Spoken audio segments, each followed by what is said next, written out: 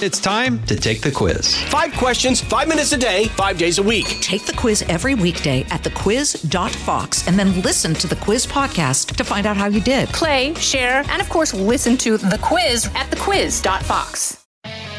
From the Fox News radio studios in New York City, giving you opinions and facts with a positive approach. It's Brian Kilmeade. Hi, everyone. Hope you had a fantastic weekend. You were not snowed in. We were, but we were able to persevere. I'm sure hopefully you were too. If you're in the West, stay there. You don't want to be in the Northeast. Daryl Johnston joins us at the bottom of the hour. We now have a Super Bowl matchup set for Super Bowl 56. Cincinnati will go visit Los Angeles. We'll play not only the host city, but they'll play at home. But the crowd should be 50-50 theoretically. Cincinnati, first time they get to the Super Bowl since 1988. Daryl Johnston on that. Also, I want to take your calls and get your take on everything. Believe me, I could have had a big 5 today, but we're also going to be watching as things take place at the United Nations. A lot of things going on with the Ukraine. So let's get to the big 3. Now with the stories you need to know, it's Brian's Big 3. Number 3. The problem I have with the term misinformation, especially today, is that many of the things that we thought of as misinformation just a short while ago are now accepted as fact. If you said, I think it's possible that COVID-19 came from a lab, you'd be banned from many social media platforms. Now that's on the cover of Newsweek. That's just the beginning of the pushback from Joe Rogan, who said, all right, you know what? I'll try to be more balanced. Rogan responds after a weekend of hearing about woke, washed-up musicians leaving Spotify, followed by failed royals Harry and Meghan. Joe Rogan responds over the alleged misinformation as the corporation stands behind their $100 million man. But there is a disclaimer. Will this end the artist exits? Number 2. More against Russia, more for Ukraine. There's bipartisan support to sanction Russia now. They're dismembering the Ukraine by the threat of invasion. It's 2022, for God's sake. You can't get your way by threatening to invade a country. So punish Putin now. More weapons to the Ukraine now so they can defend themselves. War moves closer in the Ukraine as confrontation queues up in the UN. Question, should we begin sanctions now or wait till we see what happens or not impose them at all? I think we side with imperfect democracy of Ukraine rather than the always evil Putin and communism and announce severe sanctions now, but get Ukraine more weapons immediately. Number 1. I think we need to prescribe very clear goalposts for how we take these mitigation measures off. When do we lift the vaccine mandates? When do we stop using masks in schools? I think we need to be as aggressive in lifting these things as conditions improve as we were about putting them in place. That is a little of Dr. Scott Gottlieb. COVID-19 clamps down results in massive pushback starting and surging in docile Canada with the Freedom Rally that has forced Justin Trudeau to an undisclosed location. Are we finally, as a country and as a hemisphere, going to do the same thing? Because I think that people are fed up, and I think that Democrats would, if they weren't so dug into their ridiculous positions, would agree too. Unless they're just scared to death and want to walk around as perpetual state of pandemic. I don't. So we have a situation right now that I never thought was going to happen. And it's in Canada where they're going to make truck drivers, and they are making truck drivers get vaccinated or they got to quit. And they say, excuse me, you need me. I don't need it. I'm in the cab the whole time. I have almost no human interaction. How dare you clamp down on me? So they decide to have a freedom rally Friday in the afternoon. It has morphed into a freedom country, the convoy of trucks. This was organized by this woman named Tamara Lynch, secretary of the relatively new Maverick Party, a right-of-center group that started to promote the separation of Canada's 3 Western Prairie provinces from the rest of the country. Leake's convoy campaign was separated from her work in the Maverick Party, Jay Hill said, the party's interim leader. But the convoy tapped into the sentiment in the country is they want to get on with their lives. They want to go back to school. They want to go back to work. They want to go back to living a complete life, back to the gyms. And if you think we're clamped down here, Canada is out of control. Here's a little of what's going on the ground. And the reason why I play this, because there's a lot of Americans there, and there's a lot of Americans right here who are just as fed up. Cut 9. We're fighting for freedom for all Canadians, but Canada-wide. We want to end every single mandate for every single Canadian. For a while there, we weren't able to even leave the the province can't get on a plane, train, or anything like that to even go across Canada. We need a lot of help. There's some aggravation out there, so we're planning on staying for about a week. We'll see what happens after that. Yes, our leadership should be here. They should be talking to us directly, and we should be solving this issue and opening things up. And yet they're not here. But that's okay. The people are taking the reins, and they're leading right now. They're standing up, and here we are. And I hope it continues. I don't know how you can long do it because you're sitting there in a convoy. There are no facilities. That is the most well-run protest, but it's a real protest. And Justin Trudeau, the coward, decides to triple down and now wants to inflict, I guess, vaccine mandates from province to province. I don't know exactly how it works. Senior Parliament reporter says interprovincial vaccine mandates for truckers, transport ministers. There is work being done to get us there. So Justin Trudeau called them a fringe group. Good luck. You can't even stay in your capital because of that fringe group. These people, and if you want to see it on display, the hypocrisy of it all, in Los Angeles, you have to have an N95 mask, you have to be double vaccinated and boosted, all this stuff just to get into the stadium. Do you know they were sending pictures out of the governors, the mayor of London, San Francisco, the London Breed, the mayor of Los Angeles, the Governor Newsom, Magic Johnson, all in these elite luxury boxes without masks. To me, that's the whole story.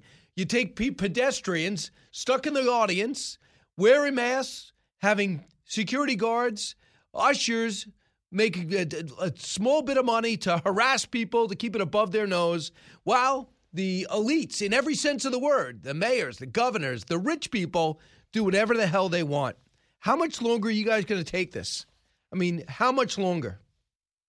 Chris Sununu, his words were taken out of context and used against Republicans, the governor of New Hampshire, said, listen, I'm pro-vaccine. I encourage people to get vaccine, but people got to make their own decisions. Cut 8. I believe in the local control. That's where we really want it to be. Because when do we, to your point, are we out of this? Are we not out of this? When do you lift regulations? Whatever, from a state level, I'm trying to put in things that are sustainable for the long term, right? Almost pre-pandemic to post-pandemic. Are we out of this for good? Who knows? Maybe it goes away in the summer. Maybe it comes back next fall. We don't want to be turning our emergency orders, our mandates, and our regulations on and off like a light switch. So we want to create sustainability, and that builds a lot more public trust and confidence in the system. Exactly. So you know what? I'm not happy with my city. I'm not happy with my my county. And then you could sound off and you could zero in. For example, my town wants nothing to do with the masks. The rest of upstate New York wants nothing to do with the mask. New York City, evidently, they want to do with the mask. So they are suing back, and they're trying to make their own decisions. And I think in the middle of February, the word goes out, my whole town, no one's wearing masks unless they want to. Get that? Unless they want to. People need to see the light at the end of the tunnel, and we're there. Omicron is falling. There's a risk. You know if you're at risk. You know if you're not at risk. The numbers are falling off a cliff. There's another variant, easily dealable. Plus, if you've had Omicron, which is so easily spread, you have immunity. Dr. Scott Gottlieb, on what needs to be done now. Cut 1. I think we need to prescribe very clear goalposts for how we take these mitigation measures off. When do we lift the vaccine mandates? When do we stop using masks in schools? As conditions improve, we should be willing to relax some of these provisions that have created a lot of acrimony, particularly the masks in schools and the provisions in schools where we want our kids to try to get back to some kind of semblance of normalcy. So I think we need to be as aggressive in lifting these things as conditions improve as we were about putting them in place. And that's going to help us also preserve the authority among public health officials to re-implement some measures in the future if, in fact, this does return next winter. Get it off. Enough. Masks don't work. We're not putting a third grader in N95 mask. Not going to happen. We're done. So Joe Rogan comes out and allows the spotlight to go on people who don't necessarily agree with the CDC, who are very acclaimed, but don't want any part of mandates on the booster, mandates on the vaccine. They acknowledge that Omicron is indifferent to our vaccine. They say if you are vaccinated, you get it, your symptoms will be less. That's fine. Your symptoms will be less. That's a lot different than you told us in July. Said if we got it, it's almost impossible for us to get it again. And then if you did get it through Omicron, you're not going to have bad symptoms. Well, some people did. A lot of people got it. They say that everybody in the hospital is vaccinated. I doubt those numbers. But meanwhile, we find out the masks aren't effective. So that is some of the things that are brought up on Joe Rogan's podcast. It goes on for 3 hours. Sometimes he talks to a comedian. Sometimes he talks to an astrologist. And sometimes he talks to a doctor, like a Dr. Malone, who has 6 patents when it comes to mRNA vaccines. And it says he has a counter conclusion, an hypothesis about how to handle this and what's really going on. Suddenly that upsets Neil Young, the ridiculous singer-songwriter who thrived in the 60s. And I guess Joni Mitchell and Niels Lofgren. And they say, Spotify, if you're going to leave Joe Rogan on, then take us off. So now Spotify gets called out, and Spotify goes, you know what, I'm leaving Joe Rogan on, but I'll put a little disclaimer where you can understand that where to go for other information if you don't like what Joe Rogan's interview, not monologue, interview reveals. So Joe Rogan's seeing all this hoopla around him, sees his Spotify sticking up for him, and here's a little of what his message was. And it is so true, and I give him so much credit for being so calm. Cut 21. The problem I have with the term misinformation, especially today, is that many of the things that we thought of as misinformation just a short while ago are now accepted as fact. 8 months ago, if you said, if you get vaccinated, you can still catch COVID and you can still spread COVID, you would be removed from social media. Now, that's accepted as fact. If you said, I don't think cloth masks work, you would be banned from social media. Now, that's openly and repeatedly stated on CNN. If you said, I think it's possible that COVID-19 came from a lab, you'd be banned from many social media platforms. Now, that's on the cover of Newsweek.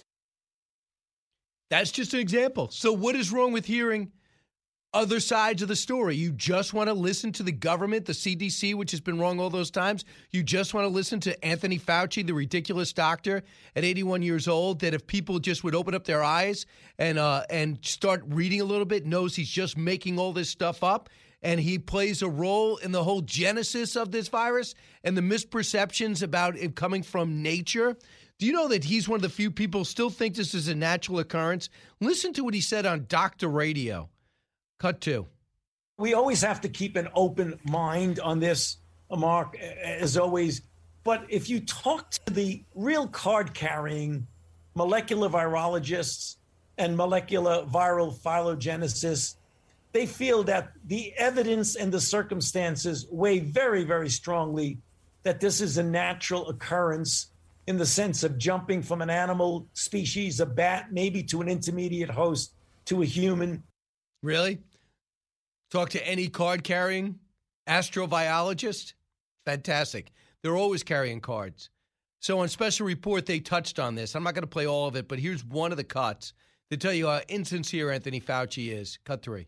But how did such a deadly virus emerge so swiftly, so suddenly, from a central Chinese province? New internal communications from the National Institutes of Health obtained by Fox News show in the earliest days of the crisis, Dr. Anthony Fauci, the head of the agency's Infectious Diseases Institute, is warned COVID may have leaked from a Chinese government-run lab, the Wuhan Institute of Virology. January 27th, Fauci is told the National Institute of Allergy and Infectious Diseases has been indirectly funding the Wuhan lab through EcoHealth Alliance, a U.S.-based scientific nonprofit that had been working with novel coronaviruses. January 31st, Dr. Christian Anderson, a noted virologist at the Scripps Lab, privately tells Fauci that after discussions with his colleagues, some of COVID-19's features potentially look engineered. Right. But of course, everybody card-carrying virologist or whatever they all say it came from nature. Cut 4. The study into experiments with the novel coronavirus funded through the NIAID may not have gone through proper biosafety review and oversight. Hours later, Fauci convenes a conference call with a dozen worldwide virologists. Notes of that hastily arranged meeting obtained by Fox News reveal suspicions of a Wuhan lab leak are suppressed over concerns that public revelations of Chinese involvement would do, quote, great potential harm to science and international harmony, Quote, further debate about such accusations would unnecessarily distract top researchers from their active duties and do unnecessary harm to science in general and science in China in particular. Yeah, and I'm mad at Joe Rogan. You think I'm mad at Joe Rogan for interviewing other people that disagree with the sincerity and accuracy of Anthony Fauci's remarks, the CDC's rules and regulations, and Joe Biden, this is a pandemic of the unvaccinated. And if I disagree with that, you take me off, or unless you're Joe Rogan, you now have to deal with a disclaimer before your podcast airs, which I don't think he cares about, and he shouldn't. It should not diminish his growing popularity, which they're trying to do. Scary stuff. 1-866-408-7669.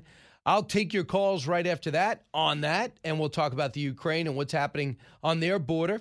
And then we'll talk to Daryl Johnson at the bottom of the hour and finish up with more calls. You're listening to the Brian Kilmeade Show. So glad you're here. Getting past all the rhetoric, it's Brian Kilmeade. The world of business moves fast. Stay on top of it with the Fox Business Rundown every Monday and Friday. Listen to the Fox Business Rundown starting May 20th at foxbusinesspodcasts.com or wherever you download your favorite podcasts.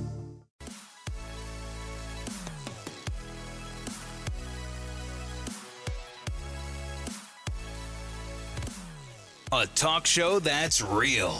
This is the Brian Kilmeade Show. Well, I'll say in New Hampshire, we're a little different. So just to speak for my own state, we already have a lot of local control in our schools. The parents, the school boards, the teachers have a lot of say in how that's managed. So we let them have that discussion and decide, understanding that maybe southern New Hampshire and Manchester and a big high school might have different resources and different availability and different strategies to manage than a one-room schoolhouse in rural New Hampshire, right? So you let that flexibility happen at the local level. You let the parents have that voice. And as a community, they figure it out. But a one-size-fits-all mandate from the state saying everyone must wear a mask, that's just not the way we roll in New Hampshire. And we've been very successful with that local control flexibility and allowing parents to have a voice. Wow, that's it. How about that? Local control.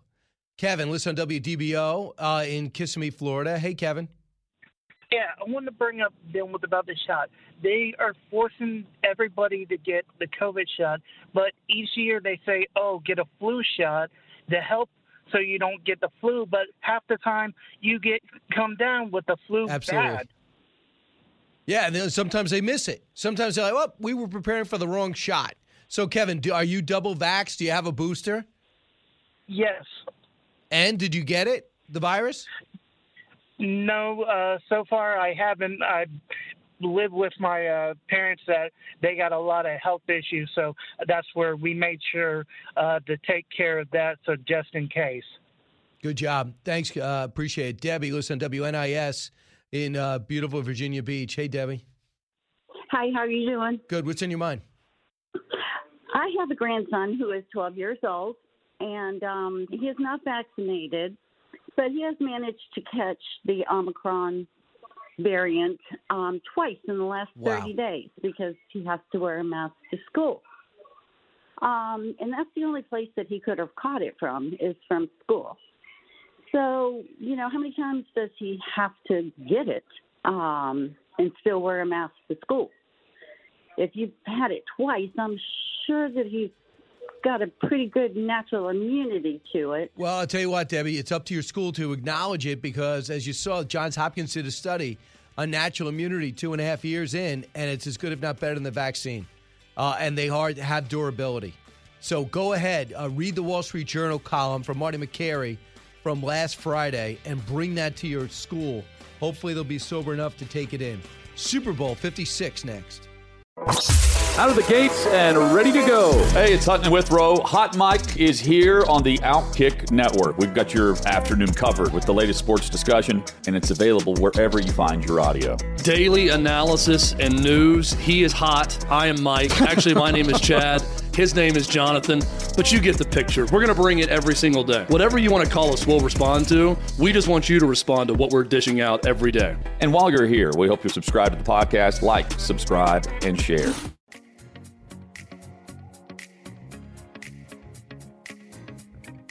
A radio show like no other. It's Brian Kilmeade. Garoppolo under pressure. Donald got there, in the air, intercepted by the Rams, and they may ride to the Super Bowl on that. One more snap, and the Rams are going to Super Bowl 56. And there it is. The Rams will be hosting the Super Bowl at the neutral site, which is not so neutral for the second year in a row. Tampa last year, picked years ahead of time, gets to the Super Bowl, but not many fans there because of COVID. And now the Rams will be home with a sold-out stadium, but they'll all be wearing masks except for Magic Johnson, the governor, and the mayors because they don't get it, and they're like two above it. You can't possibly ask them to go by the rules that they give us.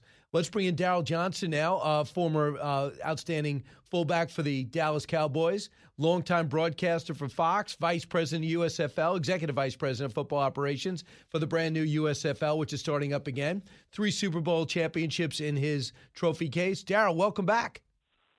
Thank you, Brian. Good to be with you. All right, Daryl, first off, let's start in the NFC. I just want to get your take. Number one, I guess the Rams had lost 6 in a row to San Francisco. They traveled to Los Angeles, not far. Were you surprised by this outcome, this comeback story for the Rams in the second half?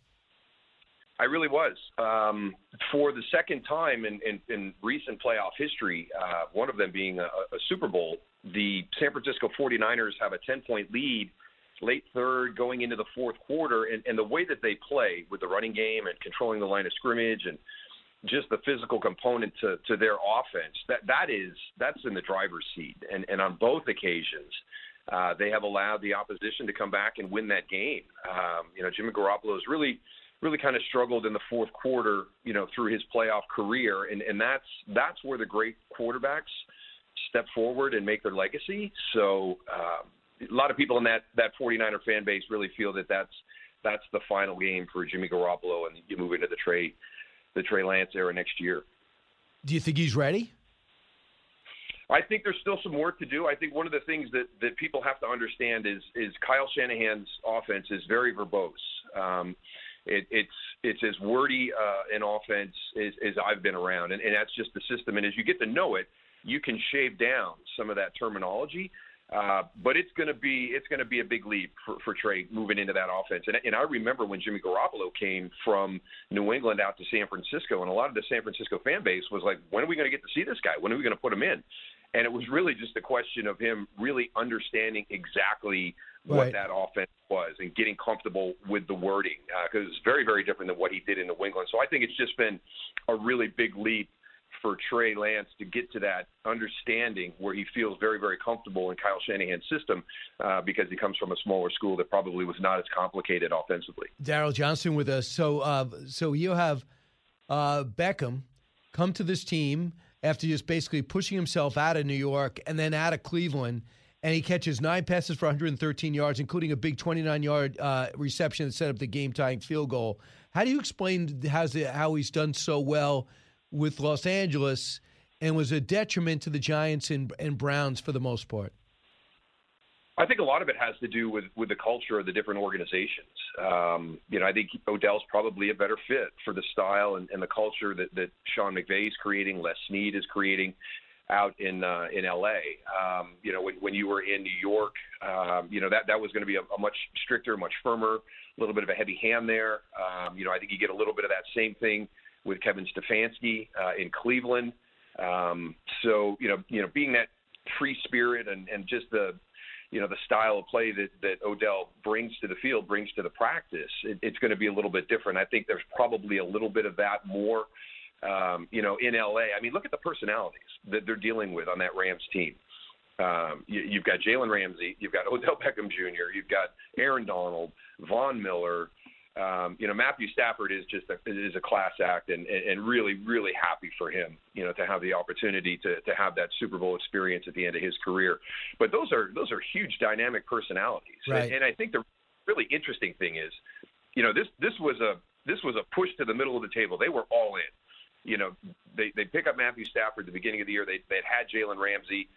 They've got big contracts extended. They've given away draft picks. This was literally we are going all in to make sure that we are at the Super Bowl at our home stadium this year, and very risky. I mean, I remember when they started acquiring all these players during the course of the season, I thought it was very risky, but it has paid off, and they've done exactly what they set out to do. Absolutely. So, Daryl, I want to bring you to the other game. Bengals beat the Chiefs 27-21. This is the interception of Mahomes after they win the coin toss. Well, excuse me, after the Bengals lose the coin toss for overtime. Cut 38. And now they go deep down the field, and it is intercepted on the rebound by Bell. Von Bell. Oh, he is clobbered, clotheslined at the 45 from 31 yards. McPherson. And Cincinnati is heading to the Super Bowl. They beat Mahomes at home. Wow, Joe Burrow. No way. Only 2 quarterbacks have won an FBS national title game and a Super Bowl, and that's Joe Namath and Joe Montana, and Joe Burrow's trying to be the third. 12 for 12 is McPherson in the postseason. Von Bell's interception was not easy, bounced into his hands. So this has to be the biggest surprise, Cincinnati's run, or did you predict it? No, I went a little bit nostalgic. The most watched Super Bowl in Super Bowl history is actually a San Francisco-Cincinnati Super Bowl. I think it's the one in 1989. So I was just kind of having a little bit of fun with that. So I was going with that for my prediction. But I didn't see this one coming. It's for Cincinnati to go out and knock off Kansas City at Arrowhead twice in a matter of 5 or 6 weeks is such a huge accomplishment. And this has been fun for me because we actually had Cincinnati in the opening game of the season against the Minnesota Vikings. And that one went down to a final kick at the end of the game for a field goal in overtime by Evan McPherson to win that game. And if you go back through the season, how many times Evan McPherson has won games on the final play, that's the reason that Cincinnati won the AFC North. That's the reason they were able to get on this really good playoff run. So, maybe a little bit of criticism for drafting a kicker in the 5th round, but gosh, he's been the difference this year for that team. And we kind of dug into everything that happened. You're talking about a team that was 2-14, 4-12, and now is in the Super Bowl. So that transformation came. Everything went to the defensive side of the ball. They spent like $100 million in contracts on the defensive side of the ball this year. And all those players have been critical to their success this season. And very, very underrated safety duo. A lot of people talk about different combinations around the NFL. Jesse Bates and Von Bell have played at a high level all year. And just fitting that's the combination that gets that interception in overtime. And I think one of the interesting moments, one of my favorite kind of video clips during the course of the weekend was Joe Burrow on the coin toss when they lost and Kansas City was going to get the ball first. Everybody knows, what that usually means. That usually means Kansas City's going straight down the field. They're not kicking a field goal. They're going to score a touchdown, and it's game over. So for those two guys to step up and make that play was huge for Cincinnati. The other big story Saturday, ESPN's still holding to it. Tom Brady's retiring. He just haven't announced it yet. What's your take on this, Daryl? Number one, did you see any drop-off this year? He always talked about 45 years old. Do you think that this is real? Like, I've never seen anything quite like this. It came out of the blue. I still don't believe it. To your point, he's always talked about playing until he was 45. And he just seems like one of those guys that when he sets a goal, he's not going to deviate from it. Now, if you were in a situation where you just weren't playing at the level that you hold yourself accountable to play at, you might say, hey, you know what? I wanted to play till I was 45, but I just don't have the skill set anymore, so I'm going to ride off into the sunset in his career. But you're talking about he led the NFL in passing yards and touchdowns this year. He was over 5,000 yards and 44 touchdowns. I mean, he is playing at an MVP level. So I don't believe it. I really don't, and I've heard all the reasons why. Here's the one big thing. Number one, what is Tom Brady going to do when he's done playing? That competitive DNA in his body. I don't know where he finds something that's pickleball is not going to do it for Tom Brady. That's just not going to work. The other thing is the only thing I can give merit to him contemplating this is really looking at what's going to happen to Tampa Bay in the offseason. What is that team going to look like next year? Do they have the opportunity to compete for a Super Bowl? Right. Who are they going to lose? Because, Jason Light, the GM, did a great job. I mean, he kept that whole team together. All 22 starters came back. Your specialists were all back. You had probably 3 to 5 of your key backup players back. I mean, that team was virtually intact from the Super Bowl team 2 years ago. Where are they going to be this year coming into the season? And I think that's probably the biggest thing that Tom will take a look at. How competitive are we going to be? Who are we going to lose? Do we have a shot at getting back to the Super Bowl next year. But Daryl, do you think it also, this testing thing, the whole COVID-19, the nonstop testing, you're out, you're in? I don't know if he's vaccinated or not, but if you're not, it's constant testing all the time. Do you think that plays a role?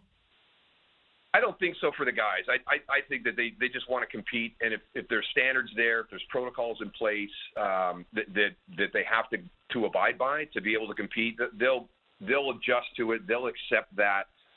We've seen the pushback. We've seen the pushback from Aaron Rodgers, from Kirk Cousins. There's been a couple of guys, Carson Wentz. We've seen pushback, but that's their choice. They choose to do it this way. Hey, I don't want to take the vaccine, so I'm willing to go through all the testing protocols. That's the decision you make. I think we're going to be in a much different place next year. You saw the NFL at the end of the season. I mean, that one stretch is Omicron started to really kind of hit the United States and then really kind of get into the NFL. They stopped testing. Yeah. Well, they had the three teams. They had to move 3 games in December. And they saw the writing on the wall. If we keep testing everybody, if we're tracking close contact and we are testing asymptomatic guys just because they had close contact with a guy who tested positive, we're not going to make it through the end of the season. We're going to be losing too many players. So unless you were symptomatic, they didn't test you. So that's kind of the stance that everybody started to take after that. The NFL was kind of the first group that came out and said, hey, this is what we're doing. We're doing a 5-day quarantine. We're not testing players unless they're symptomatic.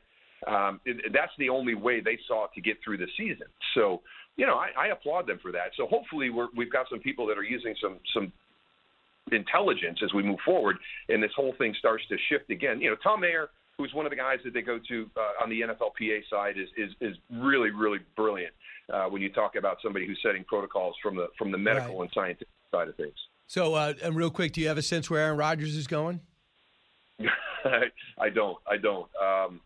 But my biggest fear is, it sounds like, there's an opportunity for him to get to Denver. Denver is one of the ones that you hear out there. That would be really, really challenging for Fox because the AFC is really getting strong with a bunch of young quarterbacks in that conference. Do we lose Brady, in Tampa Bay to retirement? Does Rodgers leave Green Bay? And if he does he go to Denver? So now that's even strengthened the AFC even more.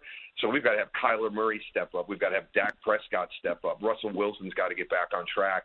Matthew Stafford's got to keep playing at a high level. You got to cross your fingers on Trey Lance.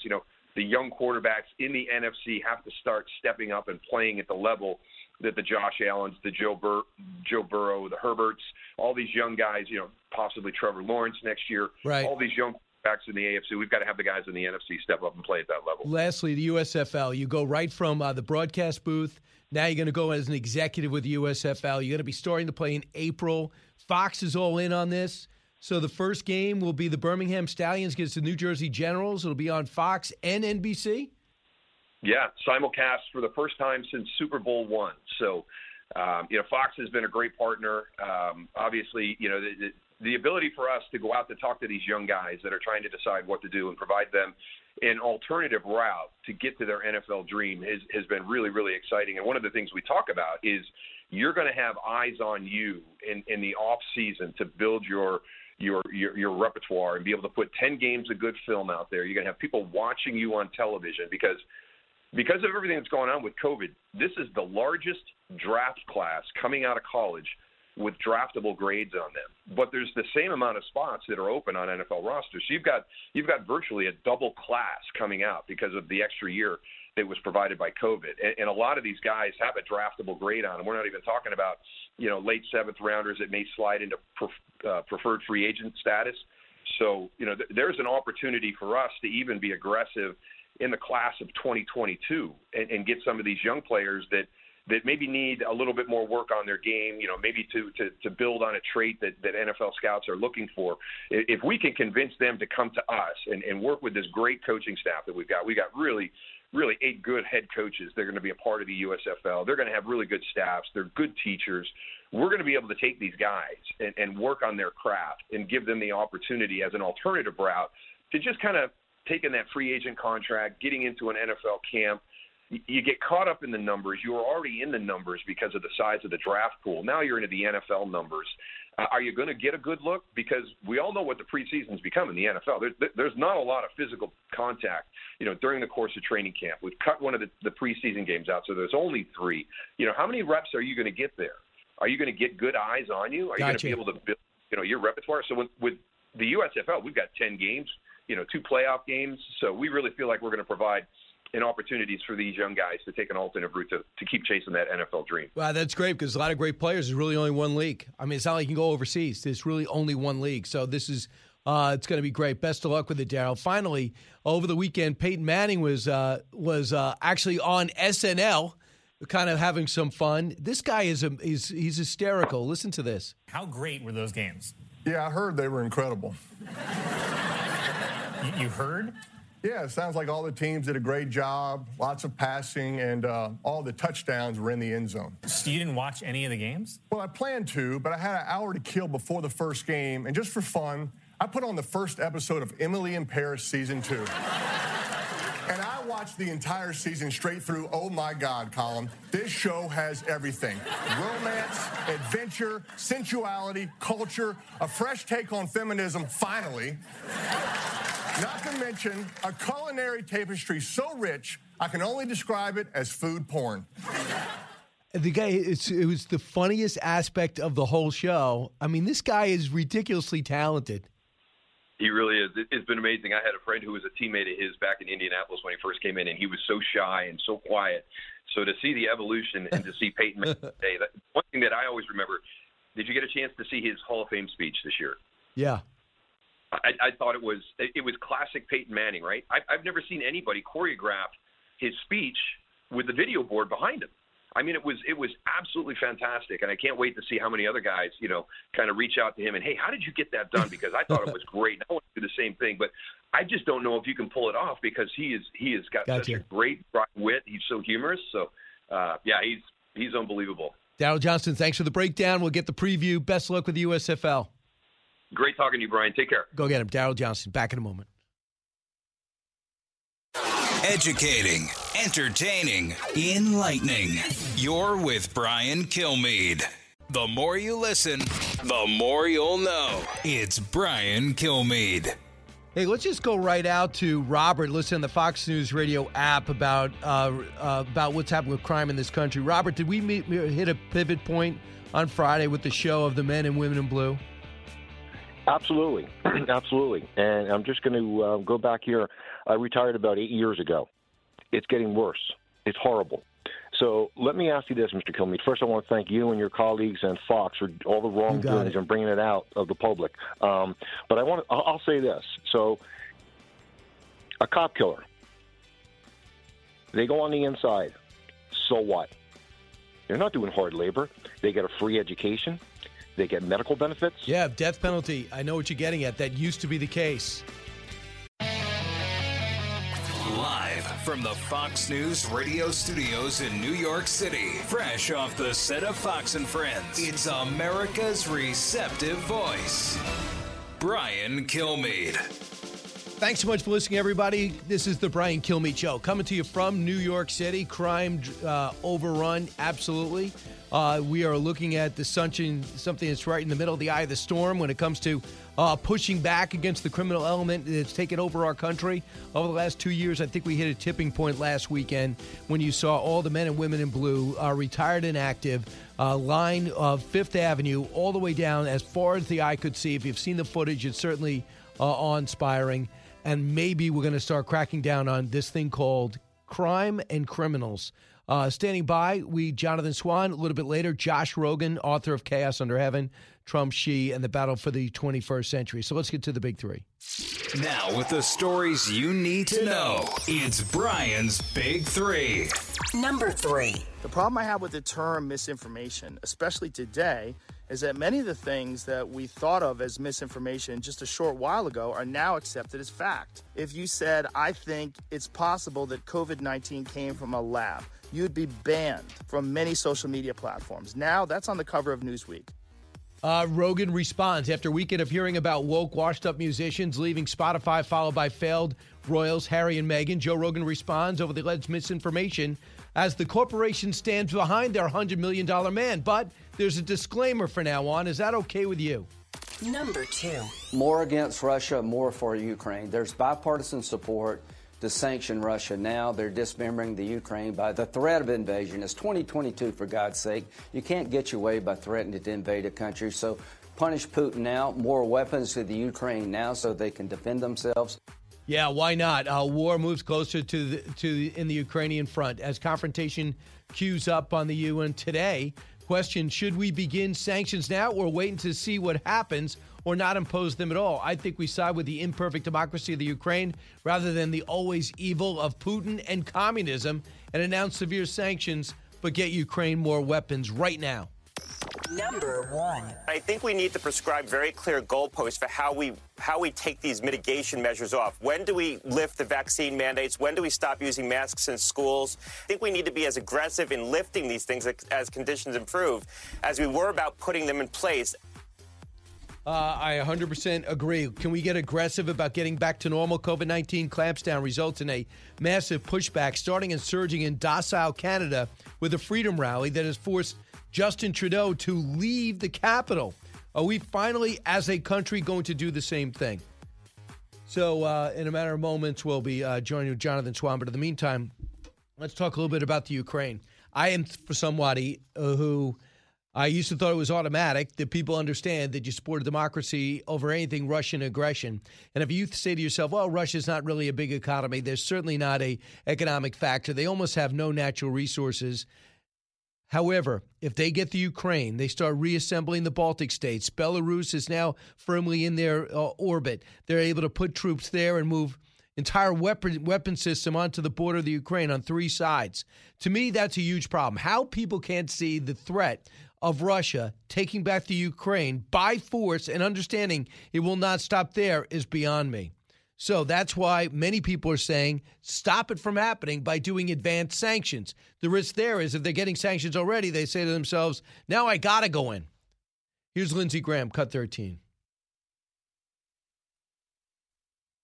More against Russia, more for Ukraine. There's bipartisan support to sanction Russia now. They're dismembering the Ukraine by the invasion.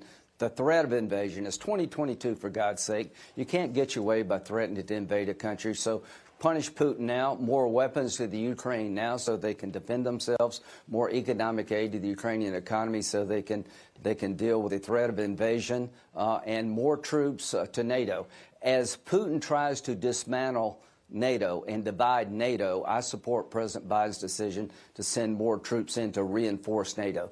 He's trying to destroy a neighboring democracy. He hates democracy, Putin. And I will just say this to President Putin. If you invade the Ukraine, you will destroy the ability of future presidents to treat you and Russia as normal. And that is 100% true. I think we have to take action. I think people should be on the same page here. Jonathan Swan joins us now from Axios, national political correspondent. You also see him on HBO in their special. Jonathan, welcome back. Thanks, Brian. How are you? Good. Does Lindsey Graham speak for the majority of the Republican Party to be tough on Putin? No, he doesn't. I mean, look, he probably speaks for the majority of elected Republicans now. So it's true that in Washington, like if you listen to people like Mitch McConnell and, Inhofe, some of these senior Republican senators who serve on committees, they'll say things that are largely similar to Lindsey Graham.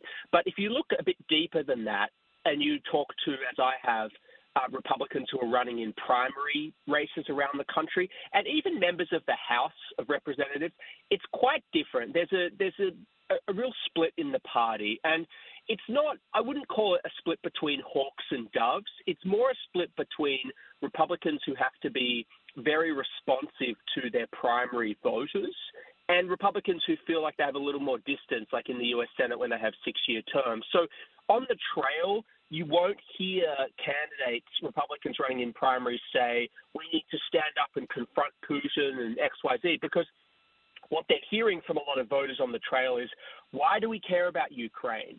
Why do we care about Ukraine's border? And one thing you'll hear a lot of from candidates like Blake Masters, who's running for the Senate in Arizona, or J.D. Vance, who's running in Ohio, or Adam Laxalt, who's running in Nevada, you'll hear from them things like, why is Biden so focused on Ukraine's territorial integrity and border and not focused on our own border here in the U.S.? So that's a really powerful new shift in the party, and it's playing out on the campaign trail, and also a little bit in the House. Like, if there's a real contrast between how Mitch McConnell talks about this issue versus how the Republican minority leader in the House, Kevin McCarthy, talks about it. McCarthy will criticize Biden as being weak, but he will not say we need to send troops to Eastern Europe to shore up NATO, we need to do X, Y, Z. He doesn't say that because he knows full well that is, for some of his members, a political liability to be saying things like that. Understood. It's kind of complex in that that is somewhat a distraction, but you could do both. You could crack down on our border and also understand that keeping a democracy intact on Russia's border matters, and leaving the open door policy for NATO matters. I'm a little shocked by this. Well, of course you could do both, and some are doing both, particularly incumbent Republican senators. But I'm just telling you what's absolutely from my conversations from candidates on the campaign trail, they're not doing both. And that is because we are seeing a Republican electorate, GOP voters, who are increasingly disillusioned with foreign intervention. They basically don't want to hear about foreign policy. They're much more focused on domestic. And to the extent that there's any issue that candidates feel safe talking about, it's China. So that's still a big deal. But what they're hearing from their voters is any mention of what you're just talking about, shoring up NATO and things like that, gives the impression that the candidate is a quote-unquote globalist, and that is a liability. I'm just reflecting to you. I'm not giving you my opinion. I'm just telling you what I hear from people who are actually out there on the trail trying to compete in these primaries. So, it's interesting how the Russians are characterizing that inside Russia. They're saying, I don't know what's going on in the West in America. Father and mother are being renamed Parent 1 and Parent 2. They want to give children the right to change their sex in grade school. They want people to tap into their glorious Soviet past. And they also talked about, some of the woke philosophies that a lot of Republicans are critical of. And I'm looking at this. That is the way Russia and China are looking at some of these woke, ridiculous policies which I think are ridiculous. And people like Bill Maher, more of a traditional liberal Democrat, can't get their head around the allowing of the looting to take place, the smash and grabs in all these cities. So they're using some of these controversial things that happen in America against us in their country. Oh, absolutely. And that's always been the playbook. It's to try to convince their population that their system of government is superior to America's, and to run down America's system of government and anything negative that they can attach to it. I mean, way back when it used to be, the civil rights protests, the Russians would use that against the U.S. They would use anything, the L.A. riots in the 90s. And it's a long pattern that they use domestic problems, domestic disruptions as evidence that the American system is decaying, is in decline, it's a failed system, and that an authoritarian system is superior. So a couple of things. Domestic policy-wise, it looks like Joe Biden feels as though he's getting a reprieve by having Justice Breyer retire. Do you think that presents another problem in that 76% of a country in a new poll do not want him pigeonhole himself to picking a black woman? If it happens, it happens. That 76% just pick the best person? I don't know. That's interesting. I haven't seen that poll. And I assume that there will be a certain proportion of Americans who would not agree with that decision. I think it's certain that he will follow through with that decision. And sometimes it's hard to gauge how these court battles will play in the primaries, because what actually ends up happening is it energizes both bases. And, that poll you referenced is interesting. I'd like to have a look at it, because that seems to suggest that there could be an effect beyond that. But I haven't studied that poll. Jonathan Swan with us from Axios. Jonathan, the other thing, if you keep an eye on what's happening in Canada, it is like what we're hearing in the U.S. They are saying, let us get back to our lives. First, it started as a freedom rally for Canadian truckers, and now it's almost everybody in Canada that is showing up to talk about how impatient they are to get back to their lives, get rid of the mask, get back to school, get back to work, get back to vacations, get back to freedom. Do you sense that the administration senses that the whole lockdown, wear a mask is wearing thin? Oh, they definitely are aware of that, and you'll notice that they've tried to sort of. This is a long-running thing. They've moved away from lockdown rhetoric, and they haven't been as emphatic actually about mandates in just rhetorically. I mean, recently, when I talk to Republican operatives who are running major races this year, they see COVID mandates as a top 3 issue. Top 3, right up there with inflation and busted supply chains. It is an issue that has caused huge frustration for parents. And there are many people who believe, Republican operatives who believe, that one of the main reasons that Glenn Youngkin was successful in Virginia was because parents were fed up with school closures and some of these COVID policies in schools. And so if you project that out around the nation, Republicans see that as one of their really top-tier issues for the midterms at the end of the year. Very interesting. So Kamala Harris has been a little bit more active lately, giving some interviews, then going to the root cause of the problem in Honduras, close quote. Do you get the sense inside the Biden world that she's increasingly alienated, or is this her last gasp to keep her? Where does she stand?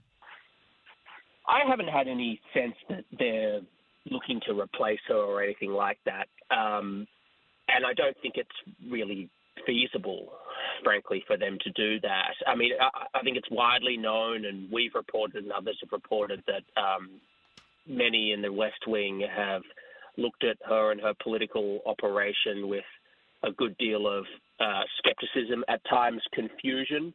For example, when she did had the kids round to her residence for the space video and they turned out to be child actors, that was raised quite a few eyebrows in the West Wing, how that could possibly have happened. So, look, it's well reported that there have been serious questions in there about whether she is going to be a strong general election candidate if Joe Biden were not to run again for re-election. But I don't get any sense whatsoever that they're thinking about replacing her or anything like that. So I want you to just give me a big picture question. I want to play a little of Bill Maher's monologue from Saturday, from this weekend, and tell me if you think this figures into the big picture and how Democrats, should this be a wake-up call for them? Cut 22. When normal people read that San Francisco has basically legalized shoplifting, they think Democrats have gone nuts. They think, that Ted Cruz guy seems like a real stiff. But at least he believes in the concept of shopping with money.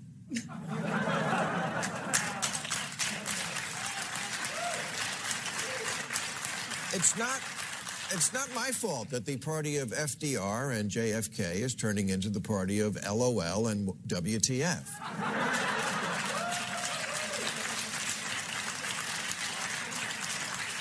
Members of Congress tweeting things like cancel rent, cancel mortgage, and no more policing or incarceration, declaring that capitalism is slavery, canceling Lincoln and Dr. Seuss, teaching. So this is basically what a lot of people like me have been saying, like, are you kidding? We can't even debate this issue. This isn't something where Social Security, should we bail it out, universal health care, Medicare. This is like idiocy.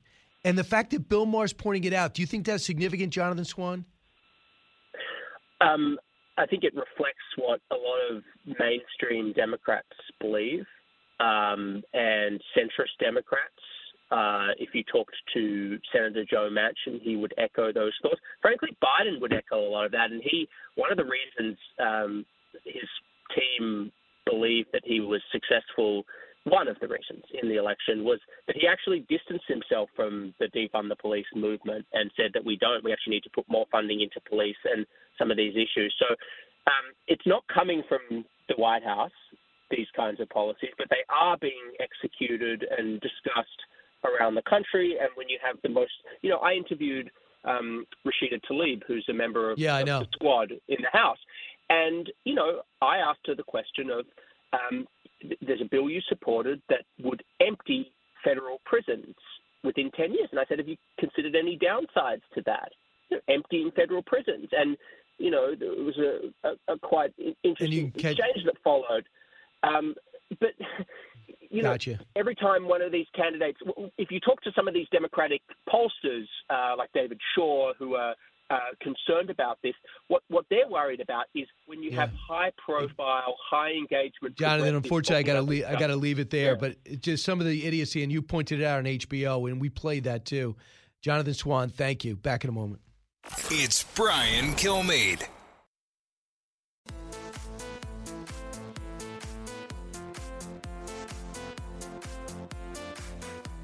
If you're interested in it, Brian's talking about it. You're with Brian Kilmeade. All right, so I'd like to thank everybody that watched the show on Saturday. Hopefully a lot of you did. You were snowbound, maybe forced to. It doesn't matter. The show is called One Nation. It's on Fox News Channel. It'll be every Saturday night for the foreseeable future at 8 o'clock, followed by Dan Bongino, followed by Lawrence Jones. So it'll be fantastic. We got a great show already taking shape for next week. And, of course, this show, we're able to use a lot of these guests and bring some of those topics back. When we return, Josh Rogin, author of Chaos Under Heaven, one of the foremost experts on China, Japan, and also gives us insight into the Russian conflict and how NATO has a veto over something that you would find pretty hard to swallow. This is the Brian Kilmeade Show. Don't move.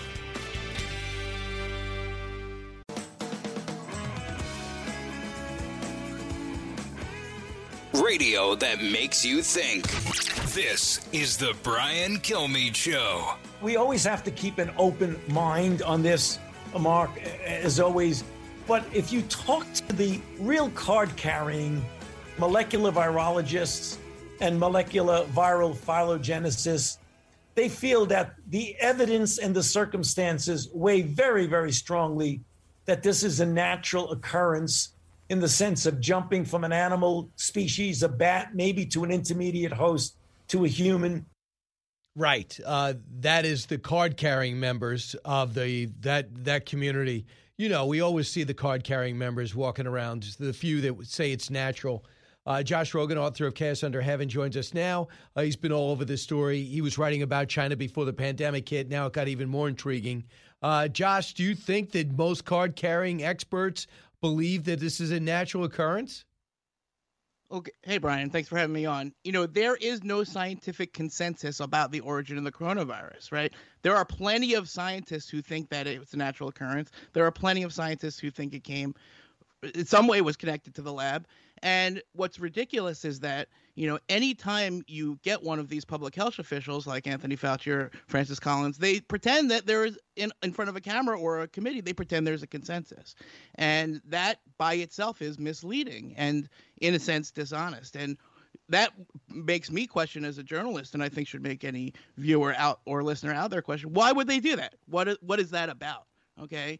And what I argue is not that we know that it came from the lab, but that we have to investigate whether it came from the lab. And why are you telling us not to investigate that it came from the lab? And what's that about too? So, you know, if that had just been the case, if it had just been the case of these guys like Anthony Fauci and Francis Collins and Peter Daszak saying, well, we really believe, you know, that it didn't come from the lab. Okay, fine. But now what we have learned and the evidence that has piled up over the last 2 years makes that even more problematic for a very simple reason, is that apparently they hid a lot of the documents that prove that there was no consensus at all.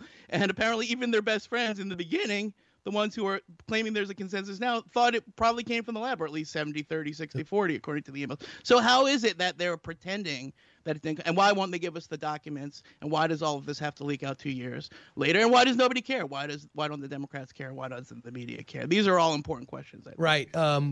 How many times have you been on the network asking about your take on the origins? Well, what's funny is that, you know, I have two jobs. I work for the Washington Post and CNN, and I talk about this all the time. And I've debated several of these scientists. What's crazy is that when I'm on CNN, I don't say we know it came from the lab. I say the same thing I say on Fox News or Joe Rogan or Joe Scarborough. I say, listen, don't tell me not to look into the lab, and what's up with you telling me to shut up about the lab, and why was that narrative shut down for 2 years? And now what we're finding out, because those same guys who were arguing against me on CNN 2 years ago were writing in the emails to Anthony Fauci, hey, we think maybe this came from the lab. So what they were telling me and arguing against me on CNN And what they were saying in private, two totally different things. And that, but again, is misleading and dishonest. And again, why did they do that? So all we're saying is, hey, we don't know where the virus came from. There's two theories. Let's check them both out. And why can we only check out the one that we already checked out, which didn't pan out, by the way? We never found the pangolin or the raccoon dog or the palm civet, despite tens of thousands of them losing their lives for the search. Not one of them was ever connected to the virus, and yet we can't go into the lab. And then you'll get, the Biden administration people, they'll say, sure, maybe it came from the lab, right? Joe Biden he said it last week. He's like, yeah, we need more information from the Chinese. But the truth is that most of that information that we need is in our own files, in our own government. It's being held by the NIH and by the NIAID right now. And for 2 years, they've refused legitimate congressional requests to hand it over. On what basis? On what basis do they have a bunch of government contracts paid for with U.S. taxpayer money that they're keeping private? Is it classified information? Okay, well, tell us that. Then why is it classified? If it's not classified, why don't you give it to the congressmen that have been demanding it? And I think, frankly, when the House turns over, if it turns over next year, then we're going to find out a lot of these things that have been dripping out over the last 2 years, like emails showing that actually the people who told us that were conspiracy theorists, if we want to look into the lab, actually thought it probably came from the lab before they magically changed their minds for no reason at all. So some of these emails have come out, and it's a series of reports on Special Report on Fox. Here's a little of it about an email that Fauci and NIAID were going back and forth about this lab. Cut 3. But how did such a deadly virus emerge so swiftly, so suddenly, from a central Chinese province? New internal communications from the National Institutes of Health obtained by Fox News show in the earliest days of the crisis, Dr. Anthony Fauci, the head of the agency's Infectious Diseases Institute, is warned COVID may have leaked from a Chinese government-run lab, the Wuhan Institute of Virology. January 27th, Fauci is told the National Institute of Allergy and Infectious Diseases has been indirectly funding the Wuhan lab through EcoHealth Alliance, a U.S.-based scientific nonprofit that had been working with novel coronaviruses. January 31st, Dr. Christian Anderson, a noted virologist at the Scripps Lab, privately tells Fauci that after discussions with his colleagues, some of COVID-19's features potentially look engineered. So next thing you know, they have a meeting. They agree not to bring this out for the good of the science, I guess. How does that make you feel? Is this new to you?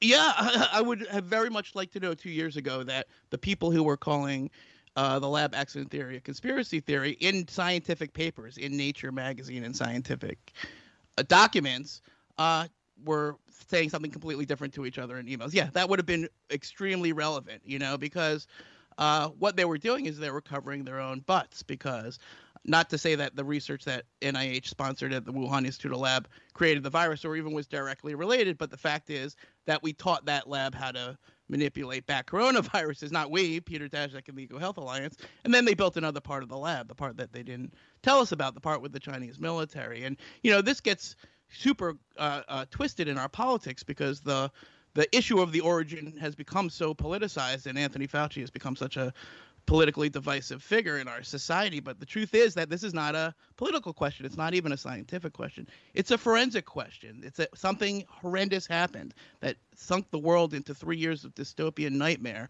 and we need to figure out what it was. And we need to figure out what it was. Otherwise, how are we going to make sure it doesn't happen again? And so that's why it's really dangerous. It's not just that they were protecting their own industry of virus hunting and virus manipulation, which is probably what they were most interested in doing. It's that the lack of having that information that they had, that they wouldn't tell us, that they still won't give us 2 years later, has totally destroyed our ability to get to the bottom of this, which is, of course, what they want. But it happens to also be what the Chinese Communist Party wants. That's because their cover-up is centered at the lab. They're not covering up the markets. They're not covering up the mink farms. They're covering up the lab. Okay, there's a reason. Okay, and so it's not that they're working together with the Chinese. It's that they had an overlapping interest, and that overlapping interest was to make sure that no one ever looks into these bat coronavirus labs that were doing gain-of-function research on bat coronaviruses right next to the outbreak. Josh Rogan, our guest. Josh leading the charge when it comes to China, also writing a lot about Russia. But when it comes to China, people are starting to laud the fact that the Chinese had this brutal crackdown. I mean, sometimes welding doors shut with infected people. And they say, well, only 5,000 people died. You bring up the fact that does anyone believe that only 5,000 Chinese died from this virus? And number two, do you really want to mirror their techniques? Are you astounded that some are lauding the Chinese and their crackdown? Yeah, no, it's crazy because, in order to praise China as having done a great job with the pandemic, you would have to believe all of their lies. And, there's a ton of open source evidence that shows that way more people than 5,000 people have died over the last 3 years related to COVID in China. Now, that's not to say that our handling was great either. All right. We messed it up. They messed it up for different reasons. But here we are 3 years later, Brian. OK, and think about this. Right. They've got a zero COVID policy. Okay, that means when one person gets the virus in it, the whole town, the whole building, your whole neighborhood, everyone's got to go into these, what essentially are prisons. You know what I mean? You're only there for 21 days, but they put you in a bunch of buses and put you in a bunch of makeshift prisons. And then if you think about that for the whole country, well, then they can never open up. And what that creates, according to some, is like, an endless cycle of just, little outbreaks that will eventually create variants that will come to get us. And of course, their vaccines don't work. And then you have the Olympics. And what are they going to do? How are they going to have open, a zero COVID policy when you have hundreds of people, thousands of people coming in from hundreds of countries? So they've got a big problem. It's not like they're doing great. They've got big problems in China. And that's not something to be celebrated. That's something to be pitied. But how that affects us is that, as long as they're still keeping the science close, as long as they're, trying to pretend that they don't, that there's no COVID there when there is, that makes it really hard to trust them when we all open up again. And that's going to have to happen sooner or later. I'm sure they'll come clean when the Olympics start. That'll be a perfect time that'll be great.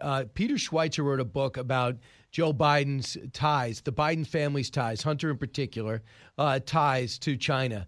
Here's a little of what he was saying yesterday, cut 34. People want to think of this as a Hunter Biden problem or just a corruption problem.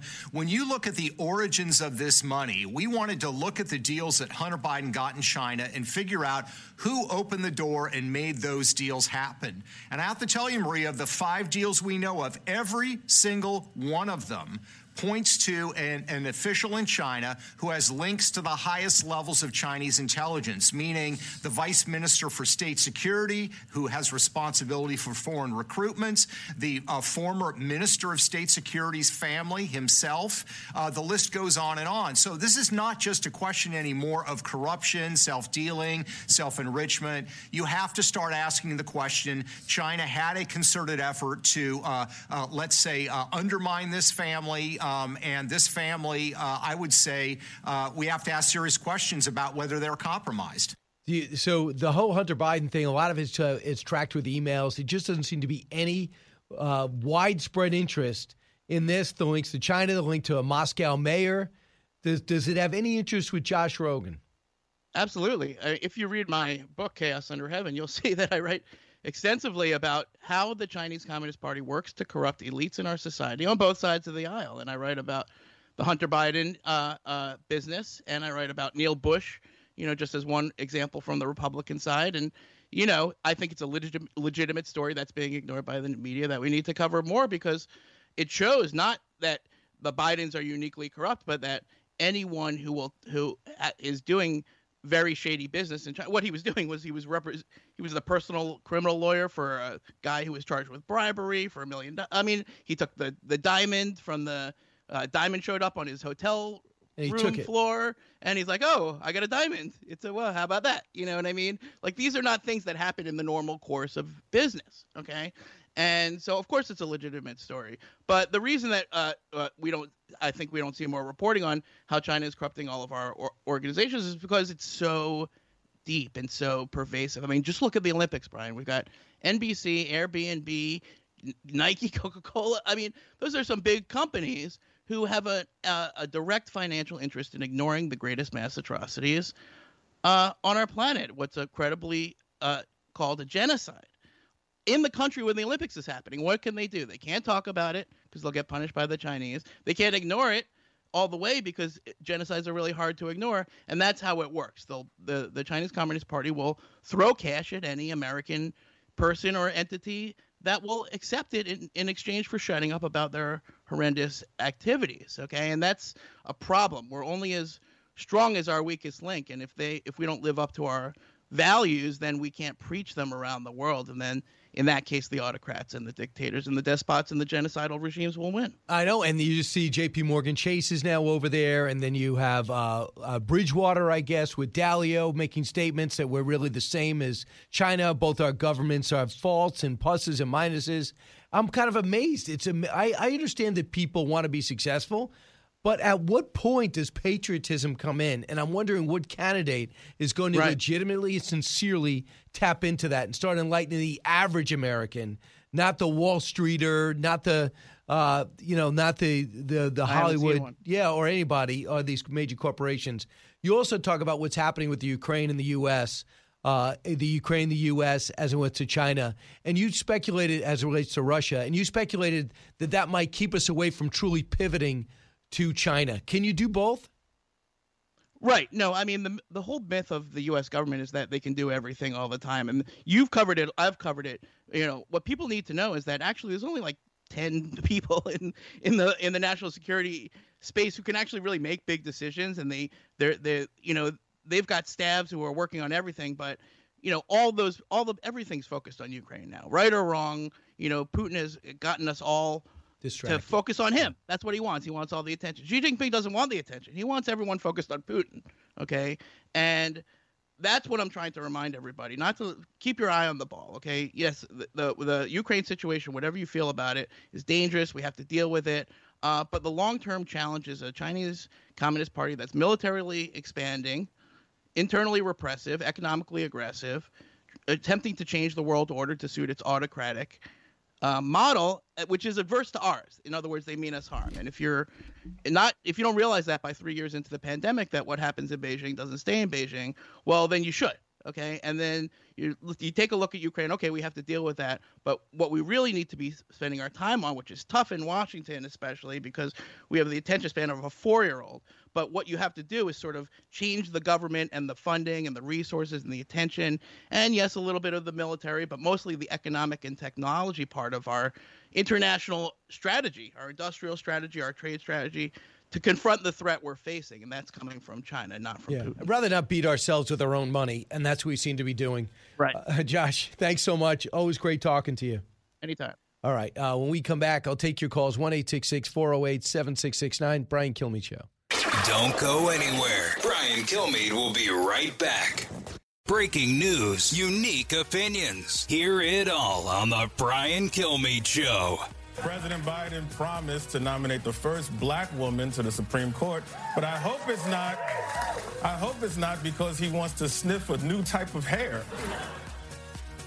Okay, that was a little thin the SNL last night on Saturday. Mac is listening to Daytona Beach, Florida. Hey, Mac.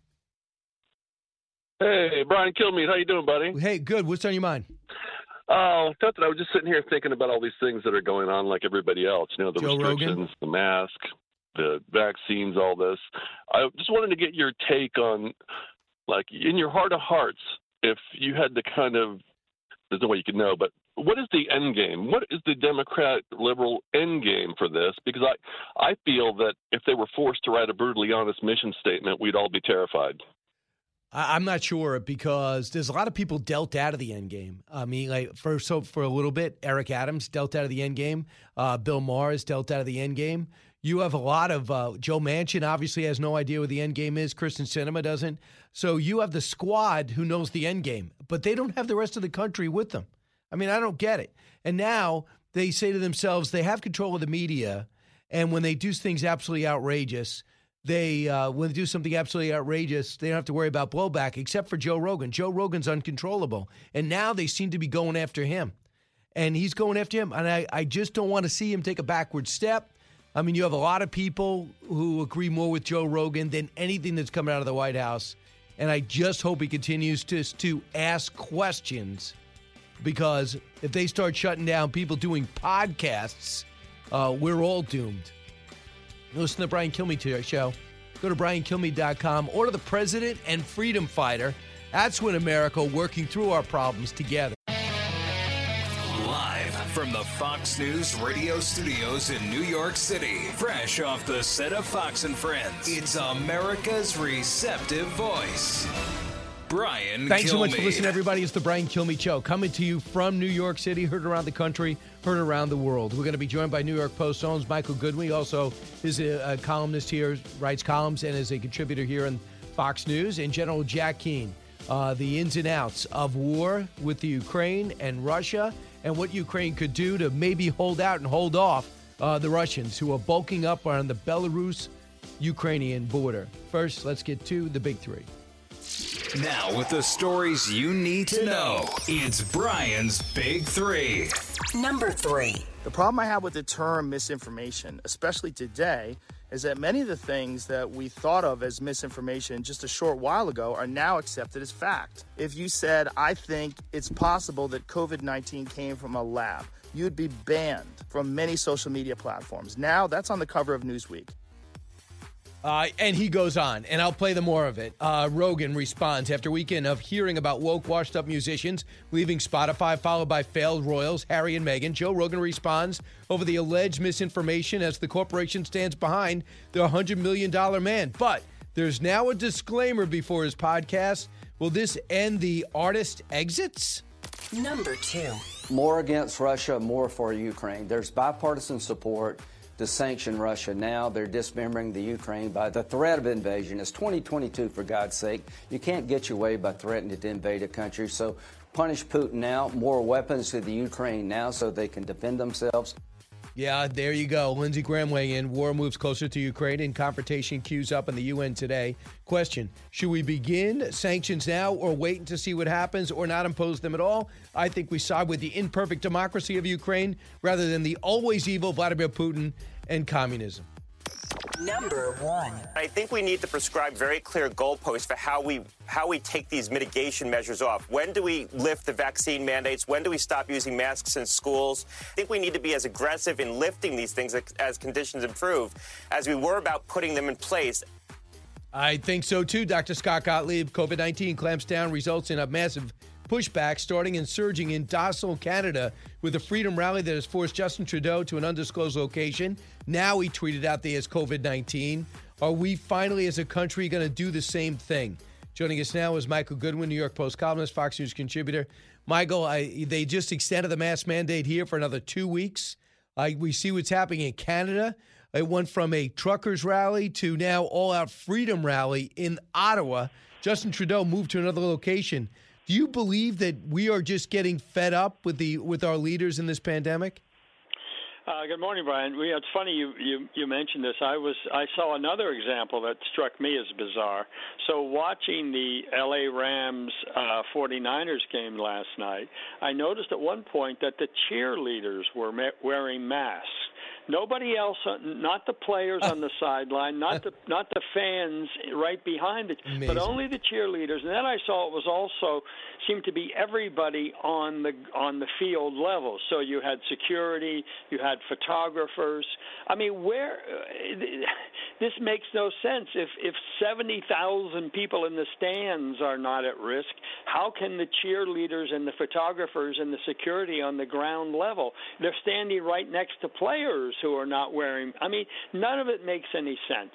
It's all a kind of theater now, and it has been for some time. I have to say, I've always thought the mask thing was overdone, but I saw that it made a lot of people feel better.